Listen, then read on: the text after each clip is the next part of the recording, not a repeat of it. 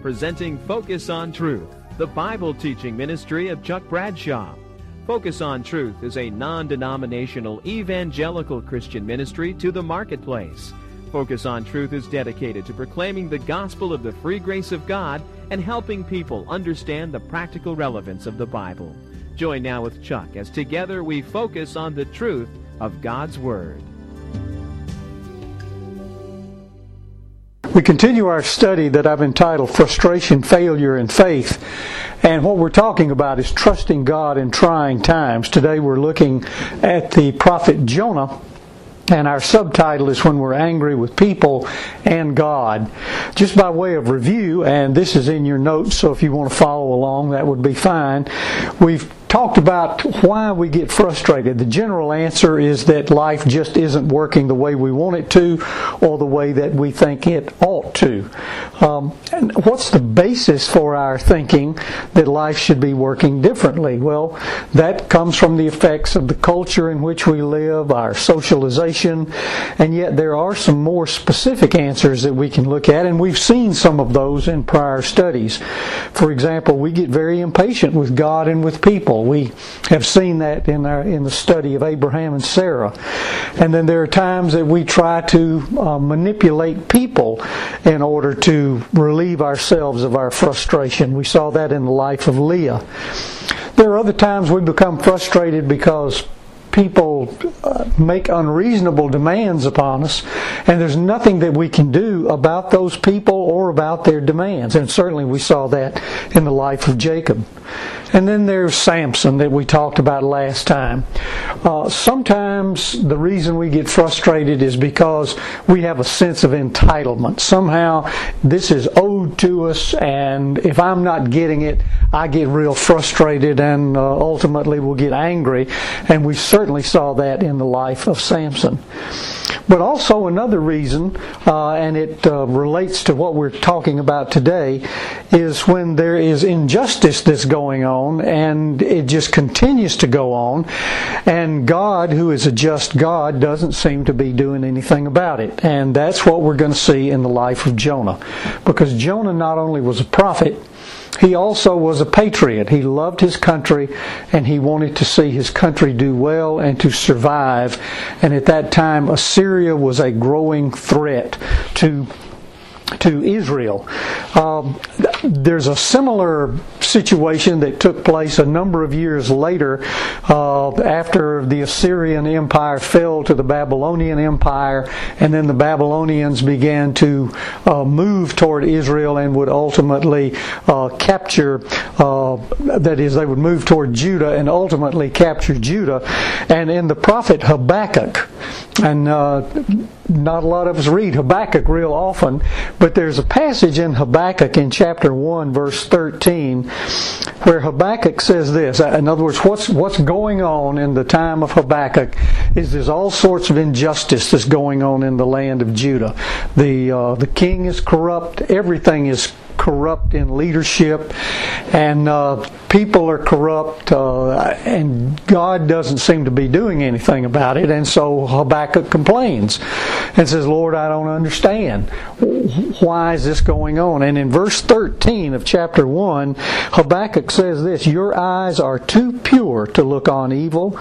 You cannot tolerate wrong. Why then do you tolerate the treacherous? Why are you silent while the wicked swallow up those more righteous than themselves? And if you recall from having read Habakkuk, God finally gave Habakkuk an answer and said, oh, I do care. And now I'm paraphrasing. And he says, I am going to do something about it. And that is, I'm going to turn the Babylonians loose on the people of Judah. And then Habakkuk has another problem, says, well, I certainly don't understand that. How could you use someone more wicked than we are to judge us? And God never answers that question. God just says, you just need to trust me. And that's where Habakkuk winds up. Well, when we look at the story of Jonah, again, Jonah was not only a prophet, he was also a patriot. And just as in Jonah's day, so also in our day, there is a tendency among Christians to equate Christianity with patriotism. Some of the similarities, I think, between the two, Christianity and patriotism, are things such as loyalty and honor and respect and reverence and sacrifice and being involved in a sense of something that's greater than oneself. But there are differences, and there are dramatic differences. In terms of loyalty, we have to remember as Christians that the earth is not our permanent home. The believer's true citizenship is in heaven, and God must be our ultimate, the one to whom we are ultimately loyal. In terms of submission and obedience. Now, obviously God has Himself instituted civil authority, and He's done that to maintain order in society, to establish some type of rulership. After all, even totalitarianism, as awful as it is better than tyranny, or I guess I should say it's better than just an open rebellion somewhere where people are just being killed indiscriminately.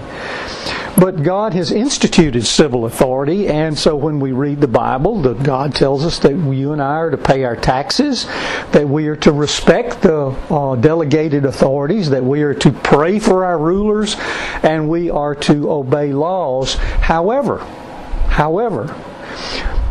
our obedience to God is unequivocal. Now, our obedience to the state depends. If the state requires us to do something that God forbids, we have to say no. We have to be civilly disobedient. Or if the state forbids us to do something that God requires, then we're called upon to do civil disobedience. Obedience to civil government is limited. Jesus and Paul and Peter all urge civil obedience, but the biblical view of the believer is that of being aliens and strangers in an ungodly world. Well, I guess if we were to try to find some sort of bottom line somewhere, we could say our response to American patriotism should be yes, but. Yes, we should be patriotic, but yes, we love our country and we thank God that we live here. We are grateful to God that we could have been born anywhere, but God in His mercy let us be born here. But we do not fully belong here or in any earthly land, because our home ultimately is in heaven, where Jesus has gone to prepare a place for us. So valuing the ideals of this nation or any nation is not the same thing, it's not equal to valuing the gospel of Christ. God has indeed blessed and continues to bless this nation, but He blesses other lands as well. So I just thought I would throw that in, because I think that's an important part. It's going to stimulate our thinking regarding patriotism when we look at this story about Jonah. Jonah lived during the time of King Jeroboam II. That would have been somewhere between about Jeroboam reigned between 793 and 753 BC. Assyria was in a weakened state. It was fighting other battles other than with Israel. And that's sort of the time frame. As far as the question of authenticity is concerned, we need to ask ourselves, well, there's some people who say that the story of Jonah is just a myth. And so we ask ourselves this question, is Jonah the tale of a whale, or is it a whale of a tale? And the truth is, it's not either one. It's certainly not a whale of a tale. But it's not the tale of a whale either. There is a great fish involved, but what it is, it's the story of God. It's a story of God who has mercy as He determines to have mercy. And in fact, I think the ultimate proof that it's not a myth, that it is a real story, is found in Matthew chapter 12, where Jesus said, "For just as Jonah was 3 days and 3 nights in the belly of the great fish, so will the Son of Man be 3 days and 3 nights in the heart of the earth." It's a real story. It is certainly not a myth. Again, as I mentioned, this takes place in the mid-late 8th century BC. Jonah had an earlier ministry, and we see that from 2 Kings chapter 14, where it says, "King Jeroboam of Israel restored the border of Israel according to the word of the Lord, the God of Israel, which he spoke by his servant Jonah, the son of Amittai, the prophet, who was from Gath-Hepher." Gath-Hepher is about 3 miles north of Nazareth. So what's happened in this prophecy that Jonah had made about the restoration of this territory led to a time of nationalism. It was a time of patriotism, and certainly Jonah was swept up in that as well.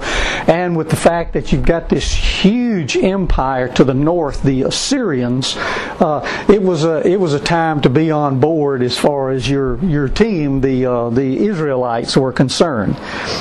But God has some things in mind, because remember, God is not ultimately going to save just those among Jews, but He is going to save some among Gentiles as well. He is going to take a people for Himself out from among Jews and out from among Gentiles, and this is an Old Testament story of that, and in the process God does a work in Jonah himself. There are 4 chapters in the book of Jonah. In chapter 1 we see Jonah as the petulant prophet. In chapter 2 we see him as the praying prophet. In chapter 3 we see him as the preaching prophet. And in chapter 4 we see him as the pouting prophet. So let's read through this. I'll make a few comments as we go along, and let's see what the Lord can teach us through all of this. We begin with chapter 1, and we want to consider the first 16 verses. Let's begin reading, and notice as we read through this that everything in God's creation obeys God except for one thing, and that was Jonah. Jonah 1. Now the word of the Lord came to Jonah the son of Amittai, saying, "Arise, go to Nineveh." Remember, Nineveh was the capital of Assyria. It was about 500 miles to the northeast on the Tigris River. It was about 8 miles. The walls were about 8 miles in circumference. Just a huge place. "Arise, go to Nineveh, that great city, and call out against it, for their evil has come up before me."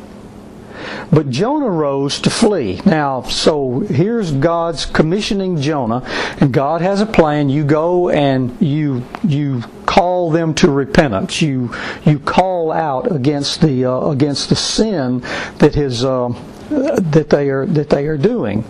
And yet Jonah has a prejudice against the Assyrians, and it's based on the fact that he not only is a prophet, but he also is a patriot.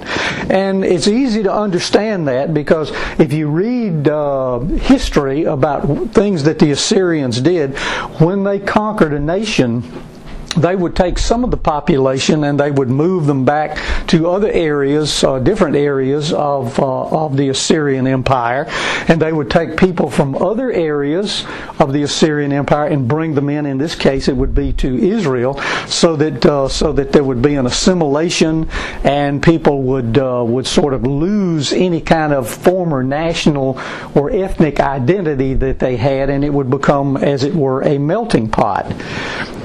If you were involved in battle if you were in the army and you fought against the Assyrians, one of the things that the Assyrians would do after they defeated an army is they would leave pyramids of skulls, just as a reminder to the people who lived in that area that you don't mess with us. So it's easy to understand why Jonah would have been reluctant to go to Assyria. Notice in verse 3, "But Jonah rose to flee to Tarshish." Now Tarshish is 2,500 miles due west. it would be in what's today we would call Portugal, it would be in Portugal. Notice it says, Jonah rose to flee to Tarshish from the presence of the Lord. Now, can you get away from the presence of the Lord? No. You can run, but you can't hide. Where can I go from your presence? The psalmist wrote in Psalm 139. If I go up to the heavens, you're there. If I make my bed in the depths, you're there. Even there, your hand will guide me. Your right hand will hold me fast. There's just nowhere you can run, but you can't hide. And Jonah's going to find that out. He rose to flee to Tarshish from the presence of the Lord. He went down to Joppa. That's 60 miles to the southwest of Gath-Hepher. It's on the shoreline even today of Israel, there at the Mediterranean. He went down to Joppa and found a ship going to Tarshish. So he paid the fare and went down into it to go with them to Tarshish, away from the presence of the Lord. Notice that term, the presence of the Lord, is used about 3 times there. Again, you can run, but you cannot hide.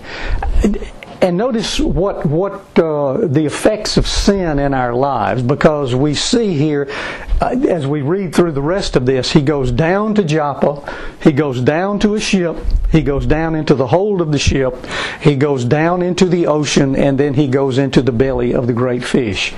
Which way does sin always lead us? It always leads us down. And that's a great picture that we see here. Notice it says, what happened? So he's trying to run away. And incidentally, isn't it interesting that it says that he paid the fare and went down into the ship. Notice old Jonah pulls out his money bag and he starts saying, "Whoa, look there! I've got just enough money to pay the fare to get away from here. It must be the Lord's will, because I've got just enough money." See, that's the kind of thinking that some of us would have. But we need to be careful and not be guided by our circumstances. Jonah has his marching orders, and his marching orders are, you get yourself 500 miles to the northeast and you preach to those Ninevites. And he's such a patriot that he said, no, I think I'll go 2,500 miles due west, and because I don't want God to save them. What I want God to do is to nuke them. I don't want God to save them. So he's out on the Mediterranean with a group of sailors headed toward Tarshish, headed toward Portugal. Verse 4. But the Lord hurled a great wind upon the sea. Notice it wasn't that God allowed a great wind to come up. It was the Lord hurled a great wind upon the sea, so that the ship threatened to break up. Then the mariners were afraid. Now think about this. You've got old veteran sea dogs here who'd seen lots of storms. This storm was so bad that even the people who ran the ship were afraid. This must have been quite a storm. And each cried out to his God. So these were pagans. And they hurled the cargo that was in the ship into the sea. Now, mind you, here are people back in Israel and parts round about who were trying to get their goods over to Tarshish to sell, and probably were sending money over there to buy things to bring back so that they could put them in the market there in Israel. And now there's such a tremendous storm that they're having to throw everything overboard just to keep the ship afloat. Notice that our sin not only affects us, it takes us down, down, down, down, down, but it has an adverse effect on people around us as well. Because now these sailors were pagans from the things that are said here. But the truth is that the reason that this is happening to them is because Jonah's on board. But Jonah had gone down into the inner part of the ship and had lain down and was fast asleep. So the captain came and said to him, "What do you mean, you sleeper? Arise, call out to your God." So here's the captain. He said, "Look, all of us are crying out to our gods. We need to be sure we've got all the bases covered. So you need to cry out to you, whoever your God is. You need to cry out to him too. Perhaps the God will let's see, I lost my place. What do you mean, you sleeper? Arise, call out to your God. Perhaps the God will give a thought to us that we may not perish. And they said to one another, come, let us cast lots so that we may know on whose account this evil has come upon us. Now, that's human nature, isn't it? When things start happening, one of the first things that we want to... Now, who is responsible for this? Why is this happening? Who in this room is responsible for this? Well, so they cast lots. That's kind of like throwing dice. They were little things made out of usually sheep knuckles that had spots on them, and somehow as you would cast them into the lap, the way the spots came up would reveal certain things. I think it's the writer of Proverbs who said, the lot is cast into the lap, but the whole disposing of is of the Lord. The paraphrase version is, men throw dice, but God makes the spots come up. And so that's what's happening here. And it says, the lot fell on Jonah. And then they said to him, tell us on whose account this evil has come upon us. So, this man's a prophet. I don't guess it could be him. So maybe the lot is telling us that we need to ask him, and he will reveal to us on whose account it is. And he said to them, I am a Hebrew, and I fear the Lord. Now notice the Lord there is in all caps. That's the covenant name of God, Yahweh. I fear Yahweh, the God of heaven who made the sea and the dry land. If you're going to call upon a God, I'm the one, it's my God that you need to be calling on, because He's the one that made this sea. Then the men were exceedingly afraid and said to him, what is this that you've done? For the men knew that he was fleeing from the presence of the Lord, because he had told them. Notice, this is willful disobedience on the part of Jonah. He knew exactly what he was doing. It wasn't a slip up. He just didn't want God to... As we'll see when we get to chapter 4, the reason he ran away, because he knew that God intended to be merciful to the Ninevites, and he didn't want God extending mercy. He wanted God to kill them all. Then they said, what shall we do? For the sea grew more and more tempestuous. And he said to them, pick me up and hurl me into the sea. Then the sea will quiet down for you. For I know it's because of me that this great tempest has come upon you. And Jonah was exactly right when he said that. Nevertheless, the men rowed hard to get back to dry land, but they couldn't. Therefore they called out to the Lord. Notice now these pagans are calling on the true God now. They called out to the Lord, O Lord, O Yahweh, let us not perish for this man's life, and lay not on us innocent blood, for you, O Yahweh, have done as it pleased you. So they picked up Jonah and hurled him into the sea, and the sea ceased from its raging. And then the men feared the Lord exceedingly, and they offered a sacrifice to the Lord, that is the true God, and made vows. So, isn't it interesting? Some people say, well, this is kind of a foxhole conversion. No, it's not. A foxhole conversion occurs whenever you're in a bunch of trouble and you say, oh Lord, if you'll just do so and so and so and so and get me out of this safely, I'll follow you from now on. That's not what these guys did. They rowed and rowed and rowed trying to get out of this situation. They weren't praying to the true God, and all of a sudden it was apparent that the only thing they could do was to toss Jonah over into the drink. And once they did, the sea just became calm. Can you imagine? It goes from tempestuous to calm. Just there it is.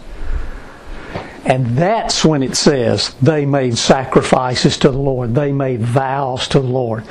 It's possible that these Gentile sailors were saved. Now, it doesn't say that specifically, so we don't know for sure. But isn't it interesting that Jonah is such a patriot? He's not interested in anybody else in any other country.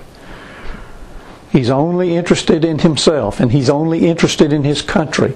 And he is such a patriot that he is willing to do whatever is necessary, even to the detriment of himself and his own soul, as it were, in order to spare his nation.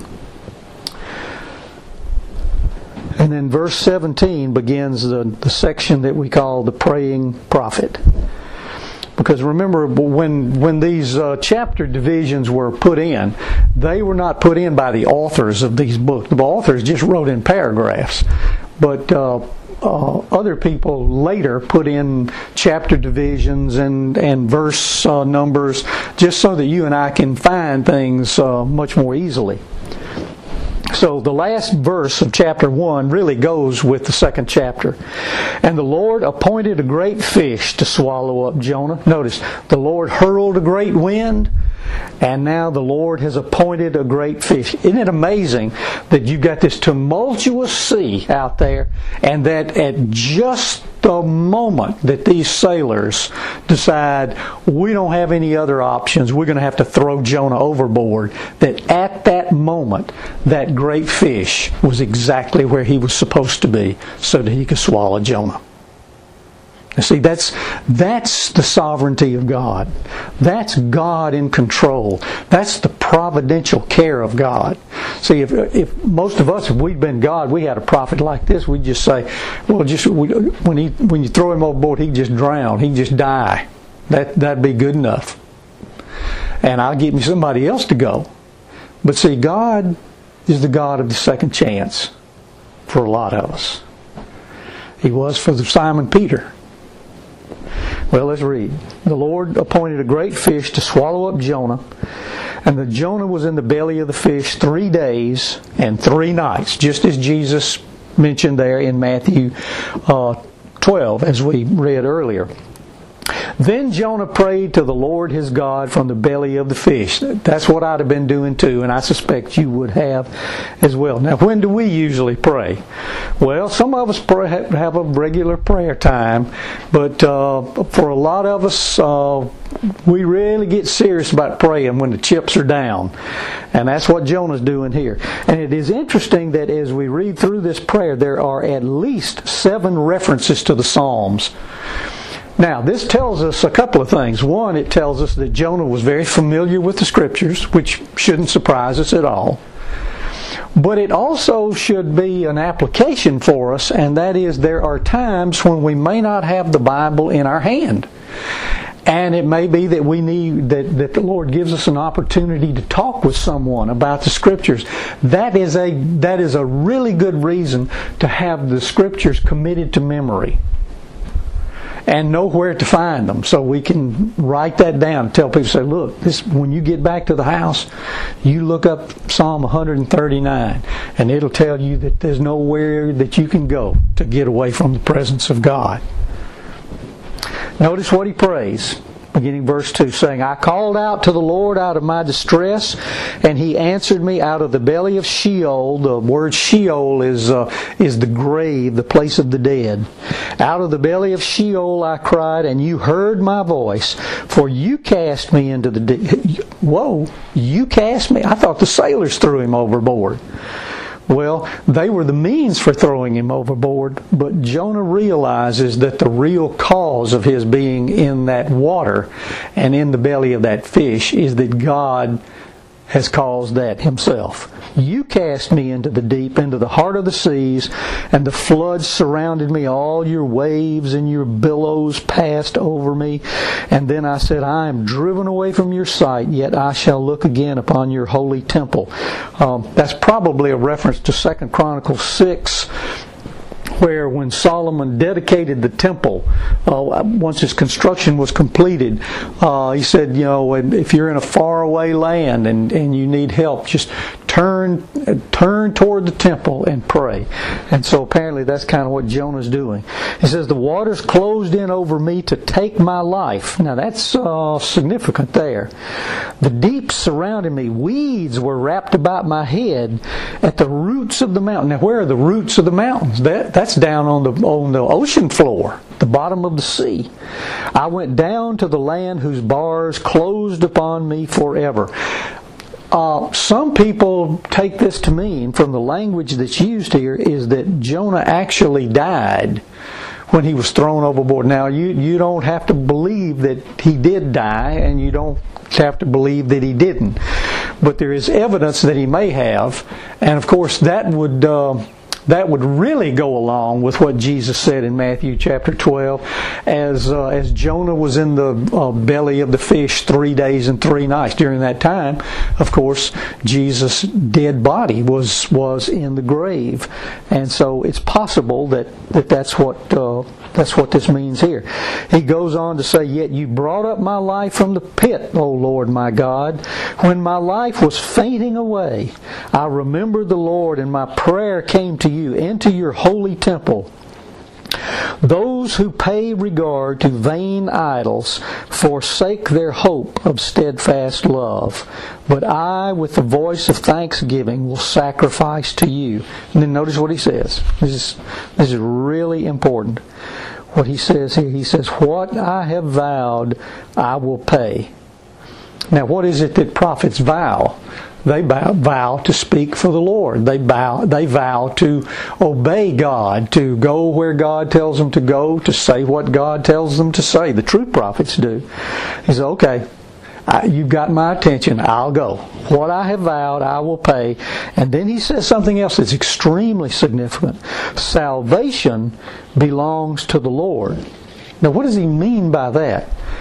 Well, remember, the reason that he was on his way to Tarshish is so that he wouldn't go up there and have to preach to those Ninevites, because if he did, he was sure that God was going to show mercy to them. And so the point of what he's saying here is, when he says salvation belongs to the Lord, is he's saying, "Okay, Lord, I recognize that you will show mercy to whom you decide you want to show mercy."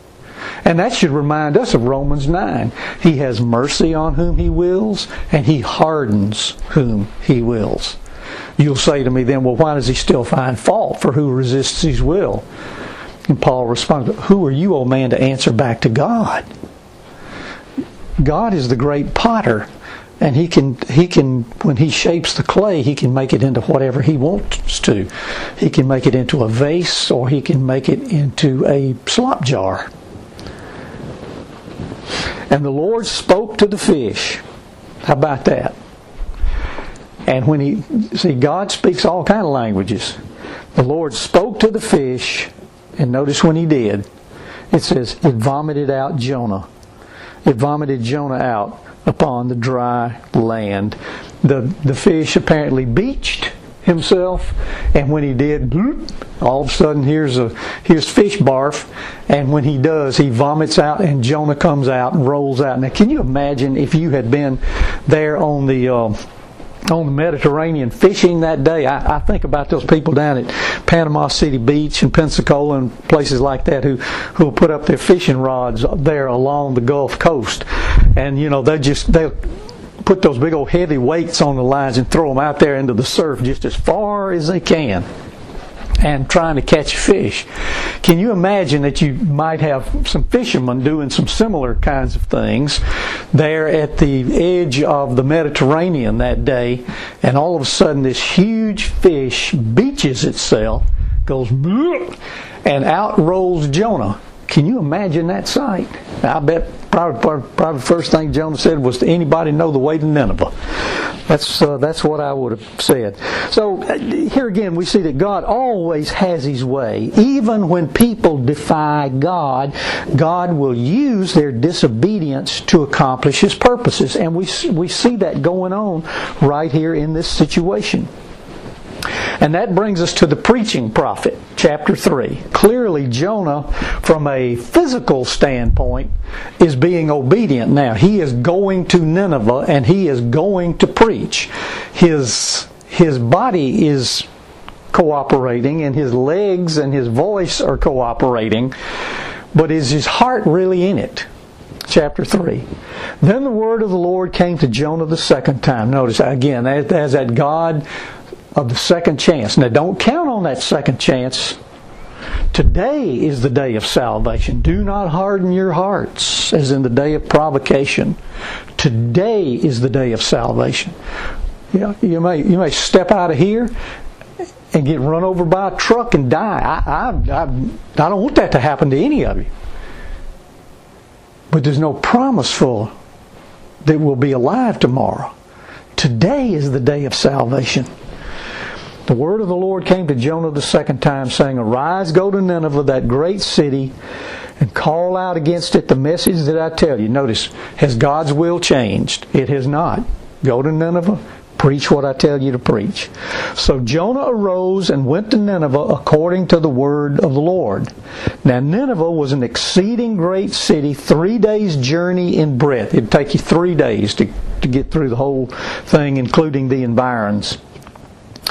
Jonah began to go into the city, going a day's journey, and he called out, Yet 40 days, and Nineveh shall be overthrown.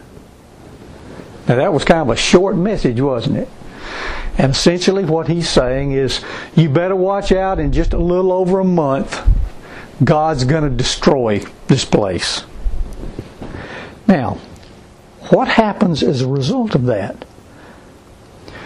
And this tells us something about the power of the Scriptures, the power of the Word of God. Notice the passage there in the left-hand column of your notes from Isaiah 55, verse 11. My word will not return to me empty without accomplishing what I desire and without succeeding in the matter for which I sent it.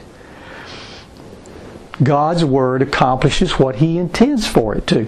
And you don't have to apologize for it. You just use it. Because the power is in the Word. All right, what happens? Jonah preaches 40 days and Nineveh will be overthrown. Here's the response of the people. And the people of Nineveh believed God. Now, why would they believe God? They didn't know anything about the one true God. They were a polytheistic society. Why would they do that? It's because the Spirit of God was working there. Notice again in the left-hand column under part 4, the Ninevites' response. And this is what Jesus said about this at a time when He was preaching and people weren't believing what Jesus had to say. And Jesus began, in Luke 11, verse 29 and following, Jesus began to say, The men of Nineveh will rise up at the judgment with this generation and condemn it, for they repented at the preaching of Jonah. And behold, something greater than Jonah is here. So they believed God. Notice they call for a fast and put on sackcloth, from the greatest of them to the least of them. Notice, Jonah had not said anything about a promise of mercy. If you'll repent, God will have mercy on you. Jonah hadn't said anything about that. Jonah just came through, and it shows you the power of the Word of God. 40 days, Nineveh is going to be destroyed by God. The word reached the king of Nineveh, and he arose from his throne, removed his robe, covered himself with sackcloth, sat in ashes. That's a picture of repentance. And he issued a proclamation and published throughout Nineveh, by the decree of the king and his nobles, let neither man nor beast, herd nor flock taste anything. Let them not feed or drink water, but let man and beast be covered with sackcloth, and let them call out mightily to God. Let everyone turn from his evil way and from the violence that's in his hand. Who knows? God may turn and relent and turn from His fierce anger, so that we may not perish. Notice, there was no assurance on the part of the king. The king said, hey, if we do what's right, if we do the right thing, if we respond the right way, maybe God will have mercy on us. And we know that God did, from what Jesus said, what we just read in Luke chapter 11. Then it says, when God saw what they did, how they turned from their evil way, God relented of the disaster that He had said He would do to them, and He did not do it. So why didn't God destroy them? Because they repented. Again, look at that passage, and it relates to the word relent. The passage there in the left-hand column of your notes from Jeremiah chapter 18. Now this Jeremiah would come later, but the principle is the same no matter what time period you're talking about. Jeremiah 18 verse 6. If at any any time I declare concerning a nation or a kingdom that I will pluck up and break down and destroy it. And see, that's what we see going on here. And if that nation concerning which I have spoken turns from its evil, I will relent of the disaster that I intended to do to it. And if at any time I declare concerning a nation or a kingdom that I will build and plant it, and if it does evil in my sight, not listening to my voice, then I will relent of the good that I had intended to do to it. If it's doing evil and it repents, I'll relent. But if I've established a nation and they turn away from me and they begin to do evil, then I will relent of the good that I was going to do to them. Now, I don't think I have to draw an application for any of us right now when we think about our own nation and the way we have turned away from God.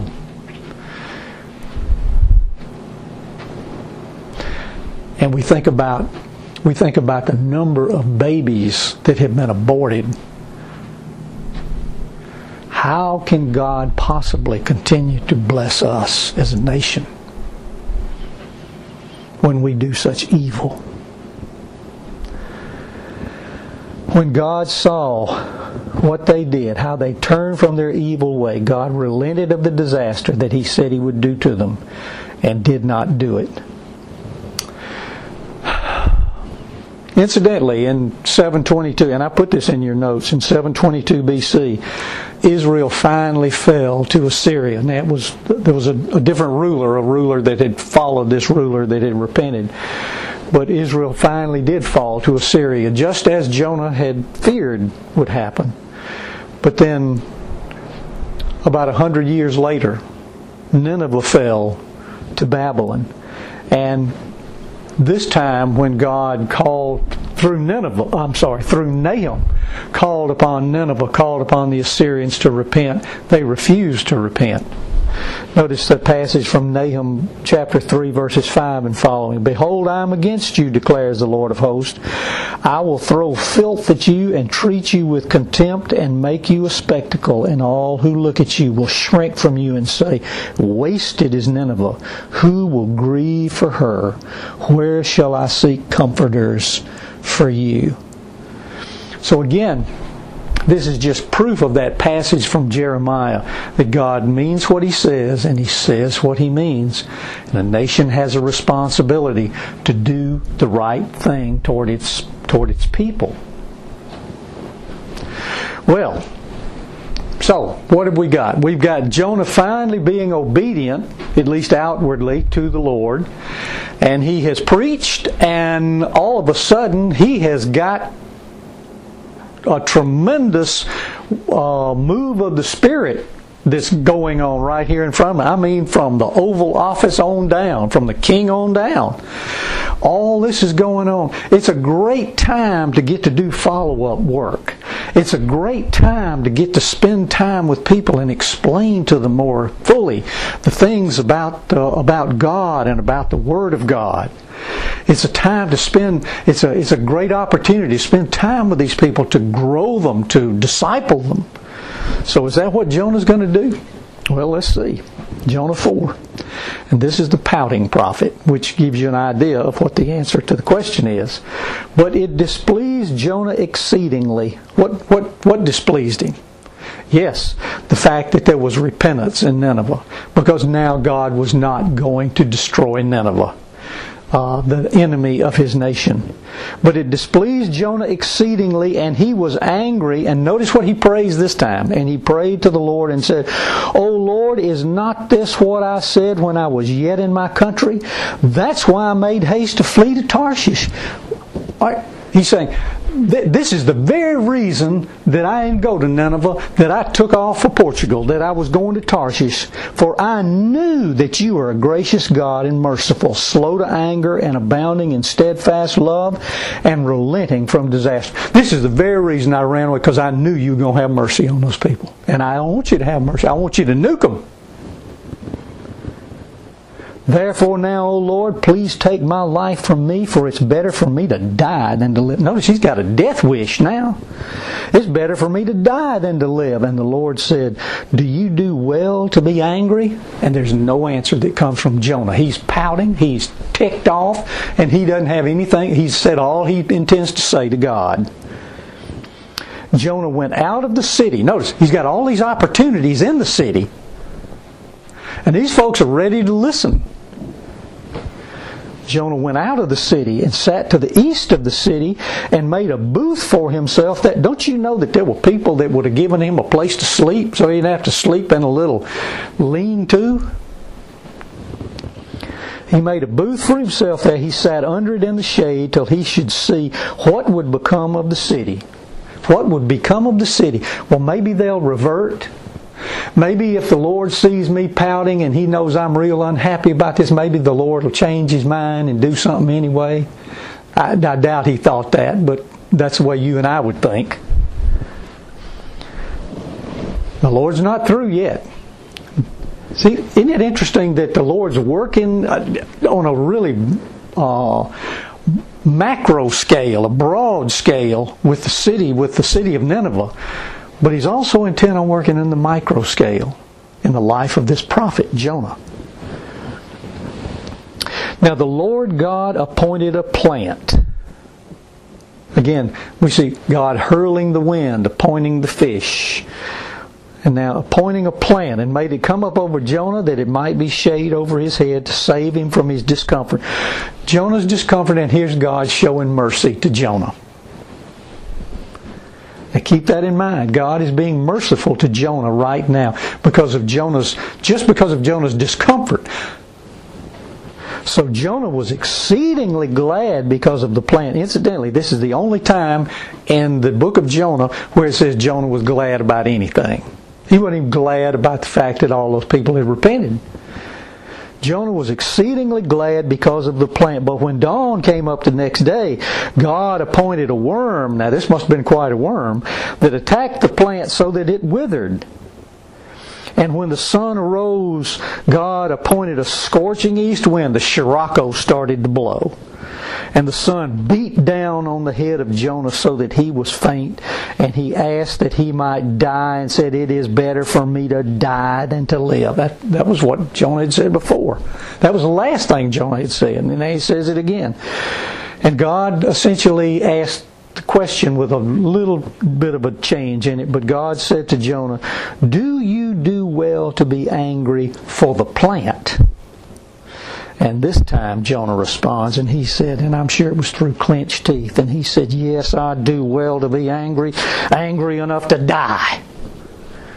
And the Lord said, you pity the plant, for which you did not labor, nor did you make it grow, which came up into being in a night and perished in a night. Should not I pity Nineveh, that great city in which there are more than 120,000 persons who don't know their right hand from their left, and also much cattle? That 120,000 persons who don't know their right hand from their left hand would have included infants, very, very small children. It would have included those with obviously mental problems as well. Notice, and the point that he's making here is that Jonah had pity for a plant, but he didn't have pity for people. And God had pity for these people who were lost. Jonah was concerned about his comfort. He was glad about that plant that grew up and gave him shade. He was glad about his comfort. But he didn't care about the need that these people had because they were lost and going to go to hell. See, it just emphasizes the prejudice and the pettiness on the part of Jonah, as opposed to the pity that God was showing, the mercy that He was showing on these people of Nineveh.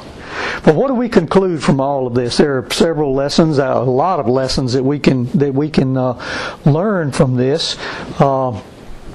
So let's look at some of them we've already touched on. I know there are many life lessons to learn from this story. First, as we've said before, sin always leads us downward. Our personal sin often brings storms into others' lives. Notice there is no substitute for present obedience. Jonah had been obedient. He had been an obedient prophet in the earlier days of Jeroboam II, because it said he had prophesied about the restoration of territory, and that happened. And I'm sure he was excited over that. Again, got swept up in the nationalism and the patriotism of the day.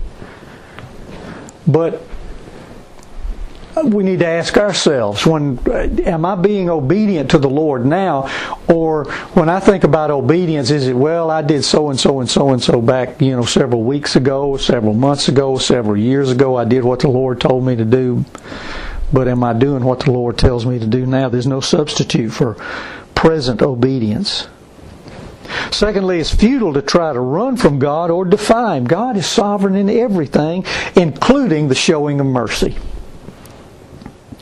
Knowing the Scriptures certainly is of great importance, but not just where a verse may be on a page in our Bible. We need to have God's Word stored in our minds and hearts. That means we need to be memorizing the Scriptures. It's amazing how God will bring those things to our mind at opportune moments when we have times when we want to share with someone, or when we're having struggles. All of a sudden a passage will just come to mind, something that we memorized, and God may shed a whole new light on that passage for us. The proclamation of God's Word, attended by the work of God's Spirit, produces powerful effects. It certainly did in the city of Nineveh. The Bible says, faith comes by hearing, and hearing by the Word concerning Christ. So again, it comes back to the proclamation of the gospel. And in regard to all of this, prejudice, even under the guise of patriotism, prejudice will produce frustration and anger in our lives. It certainly did in the life of Jonah. God is going to accomplish His purposes with us, without us, through us, or in spite of us. God is going to have His way. The story of Jonah is neither a whale of a tale, that is a myth, nor is it the tale of a whale. It's a story of God who is merciful. And it's the story of His unmerciful, uncaring servant. And God taught Jonah two basic lessons. First of all, He taught him the lesson of obedience. We need to serve God out of a sense of devotion and delight, rather than out of a sense of duty. Now, it's better to serve Him out of a sense of duty than not to serve Him at all. But it's better to serve Him out of devotion and delight than out of a sense of obligation, out of a sense of duty. Because we need to reflect on what God has done for us, how He invaded our lives, and He changed us, and He plucked our feet from the miry clay and set us on a rock and put a song of praise in our mouth and saved us from an awful, awful fate, and even has a place for us for all of eternity in His presence. So our obedience to Him ought to be out of devotion, out of delight. Thank you, Lord God, thank you for what You've done. See, it's possible to do the right thing with the wrong motive. In 2 Chronicles chapter 25 verse 2, it's written of King Amaziah of Judah, he did what was right in the sight of the Lord, but not with a loyal heart. See, that's where Jonah was in chapter 3. He did what was right. He did the preaching. He did what was right in the sight of the Lord. But he didn't do it with a loyal heart. His heart was never in it. The second thing that God, I think, taught Jonah was that of compassion. You and I need to be changed into Christ's image. That's the whole process of sanctification. See, remember this, that though it may appear otherwise, God is in control of all politics, and He is also in control of all politicians. And there's that verse from Habakkuk that I referred to at the very beginning of our study. Your eyes are too pure to look on evil. You can't tolerate wrong. Why then do you tolerate the treacherous? Why are you silent when the wicked swallow up those more righteous than themselves? Well, God does do something about it. But the point is that our patriotism and the desire to see our nation's enemies punished must never deter us from our commission to proclaim the gospel. If anyone should delight in seeing God show mercy to the undeserving, it should be us, God's own undeserving people. The story of Jonah is not a whale of a tale. It's not the tale of a whale. It's the story of merciful God. It's a story in chapter 1 of God who will not let go. It's a story of God who always has His way in chapter 2. In chapter 3, it's the story of God who alone is salvation. And in chapter 4, it's the story of God who is our wonderful counselor. Praise be to God for His great grace and mercy to the likes of us. Father, we thank You so much for the story of Jonah, this true story. You've been listening to Focus on Truth, the Bible teaching ministry of Chuck Bradshaw. Focus on Truth is a non-denominational evangelical Christian ministry to the marketplace. Your gifts to Focus on Truth are tax deductible. For a free copy of our monthly newsletter, Glimpses of Truth, or other information about the ministry, write to Focus on Truth, Box 5367, Columbus, Georgia, 31906.